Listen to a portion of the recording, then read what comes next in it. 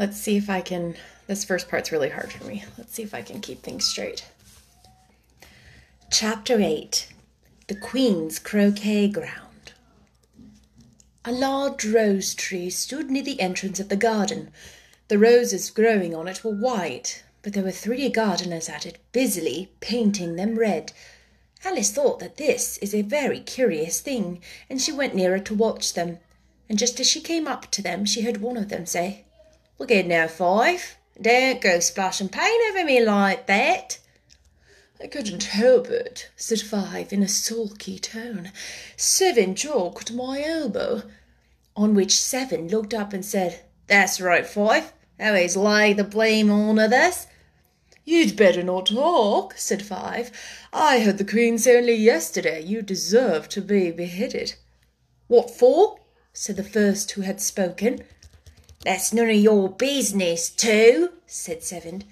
"Yes, it is his business," said Five, "and I'll tell him.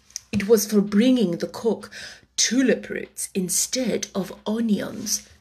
Seven flung down his brush and had just begun, "Well, of all the unjust things," when his eye chanced to fall upon Alice as she stood watching them, and he checked himself suddenly.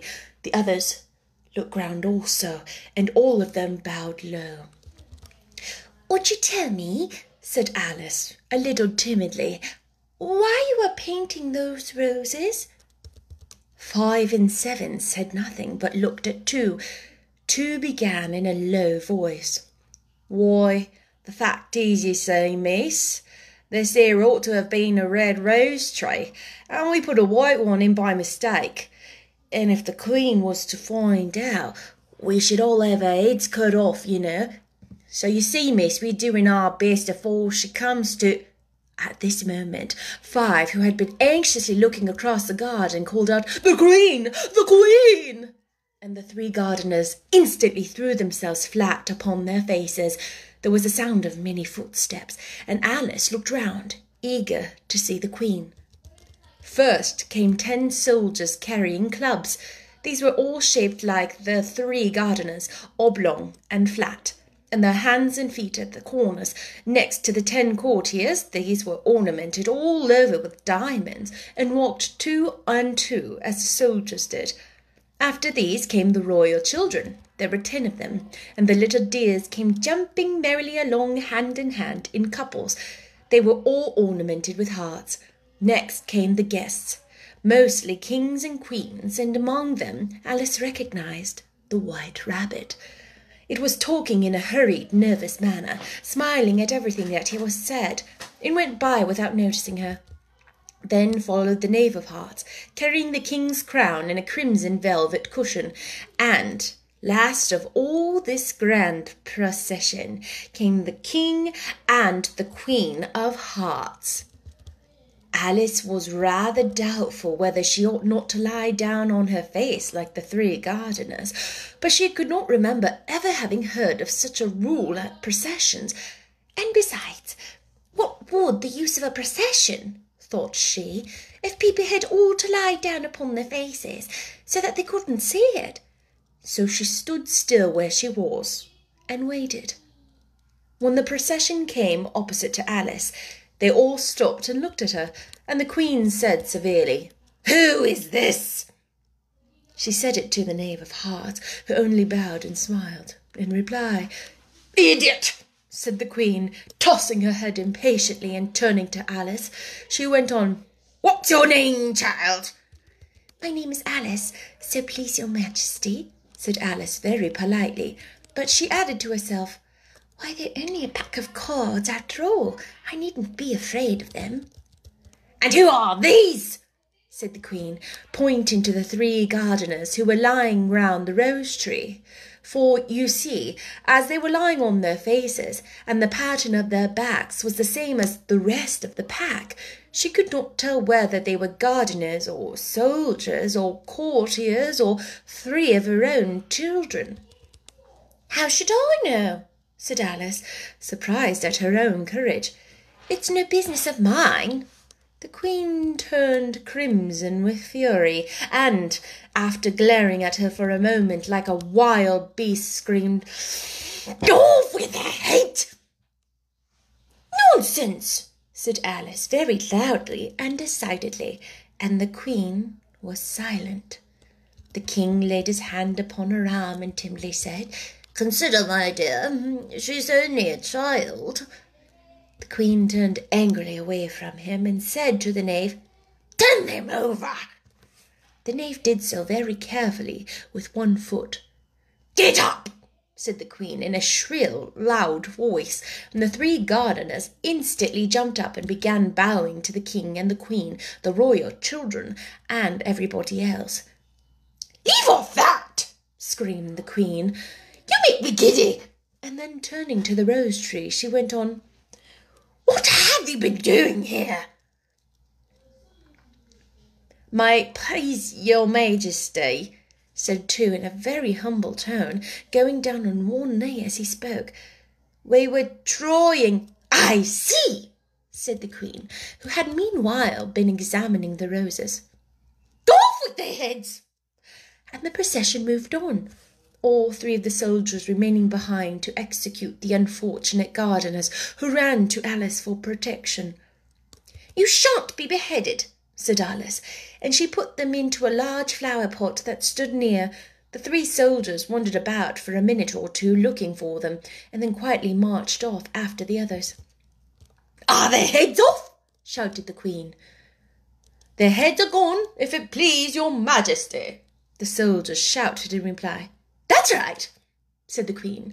"Can you play croquet?" The soldiers were silent and looked at Alice, as the question was evidently meant for her. "Yes," shouted Alice. "Come on, then," roared the queen, and Alice joined the procession, wondering very much what would happen next. "It is a very fine day," said a timid voice at her side. She was walking by the white rabbit, who was peeking anxiously into her face. "Very," said Alice. "Where's the Duchess?" "Hush, hush," said the rabbit in a low, hurried tone. He looked anxiously over his shoulder as he spoke, and then raised himself up on tiptoe, put his mouth close to her ear and whispered, "She is under sentence of execution." "What for?" said Alice. "Did you say what a pity?" the rabbit asked. "No, I didn't," said Alice. "I didn't think it's at all a pity. I said, what for?" "She boxed the queen's ears," the rabbit began. Alice gave a little scream of laughter. "Oh, hush," said the rabbit in a frightened tone. "The queen will hear you. You see, she came rather late, and the queen said—" "Get to your places!" shouted the queen in a voice of thunder, and people began running about in all directions, tumbling up against each other. However, they got settled down in a minute or two, and the game began. Alice thought she had never seen such a curious croquet ground in her life. It was all ridges and furrows, and the balls were live hedgehogs, the mallets live flamingos, and the soldiers had to double themselves up and to stand on their hands and feet to make the arches. The chief difficulty Alice found at first was in managing her flamingo. She succeeded in getting its body tucked away comfortably enough under her arm, with its legs hanging down, but generally, just as she had got its neck nicely straightened out and was going to give the hedgehog a blow with its head, it would twist itself round and look up in her face with such a puzzled expression that she could not help but bursting out laughing.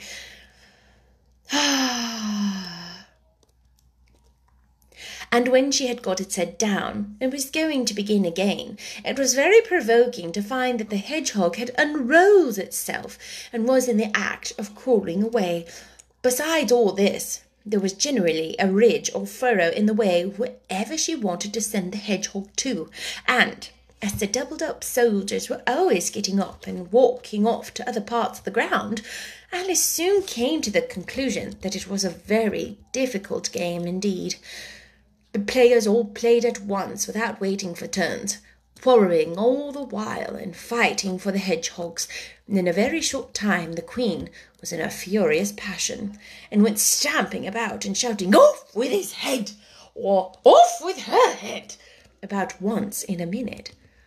Alice began to feel very uneasy, to be sure.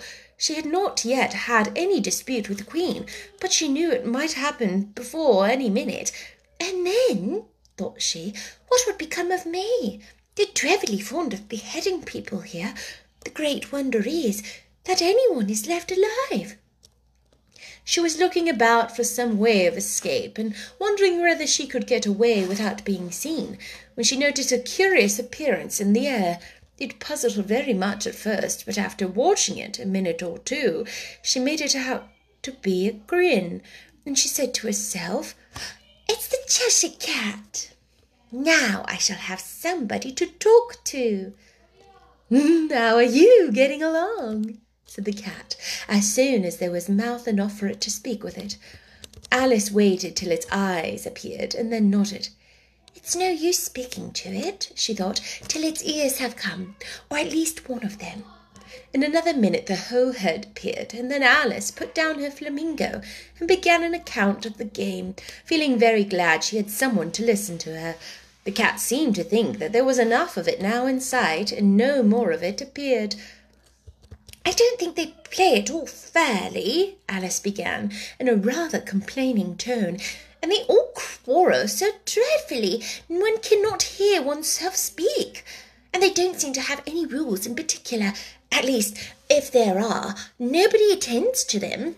And you've got no idea how confusing it all is that all things are alive. For instance, there's an arch I've got to go through, next walking about on the other end of the ground. And I should have croqueted the Queen's hedgehog just now, only it ran away when I saw it coming." "How do you like the Queen?" said the cat in a low voice. "Not at all," said Alice. "She's so extremely—" Just then she noticed that the Queen was close behind her listening, so she went on.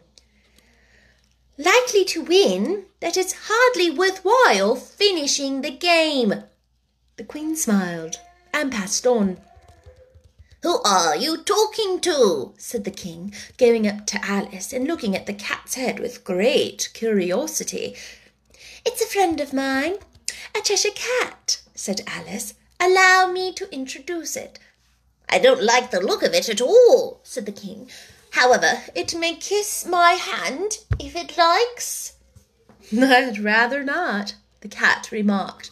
"Don't be impertinent," said the King, "and don't look at me like that." He got behind Alice as he spoke. "A cat may look at a king," said Alice. "I've read that in some book, but I don't remember where." "Well, it must be removed," said the King very decidedly, and he called the Queen, who was passing at the moment. "My dear, I wish you would have this cat removed." The Queen had only one way of settling all difficulties, great or small. "Off with his head," she said, without even looking around. "I'll fetch the executioner myself," said the King eagerly, and he hurried off. Alice thought she might as well go back and see how the game was going on, as she heard the Queen's voice in the distance, screaming with passion. She had already heard her sentence 3 of the players to be executed for having missed their turns, and she did not like the look of things at all, as the game was in such confusion that she never knew whether it was her turn or not, so she went in search of a hedgehog. The hedgehog was engaged in a fight with another hedgehog, which seemed to Alice as an excellent opportunity for croqueting one of them with the other. The only difficulty was that her flamingo was gone across to the other side of the garden, where Alice could see it trying, in a helpless sort of way, to fly up into a tree. By the time she had caught the flamingo and brought it back, the fight was over, and both the hedgehogs were out of sight. "But it doesn't matter much," thought Alice, "as all the archers are gone from this side of the ground." So she tucked it away under her arm, and it might not escape again, and went back for a little more conversation with her friend. When she got back to the Cheshire Cat, she was surprised to find quite a large crowd collected round it. There was a dispute going on between the executioner, the king, and the queen, who were all talking at once, while all the rest were quite silent and looked very uncomfortable. The moment Alice appeared, she was appealed to by all three to settle the discussion, and they repeated their arguments to her. Though as they all spoke at once, she found it very hard indeed to make out exactly what they said. The executioner's argument was that you couldn't cut off a head unless there was a body to cut it from, that he had never had to do such a thing before, and he wasn't going to begin at his time of life. The Queen's argument was that if something wasn't done about it, in less than no time she'd have everybody executed all round. The King's argument was that anything that had a head could be beheaded, and that you weren't to talk nonsense. Alice could think of nothing else but to say, "It belongs to the Duchess. You'd better ask her about it." "She's in prison," the Queen said to the executioner. "Fetch her here." And the executioner went off like an arrow.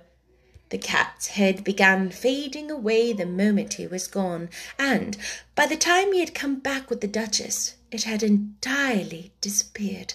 So the king and the executioner ran wildly up and down looking for it, while the rest of the party went back to the game.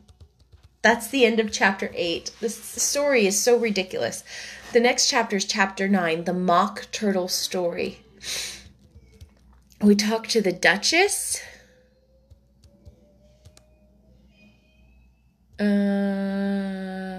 Alice. That's all I see so far. The Queen. And they talk about something called mock turtle soup. The King.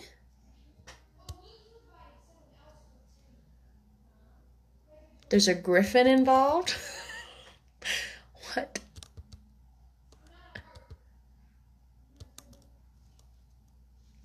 Just a bunch of nonsense.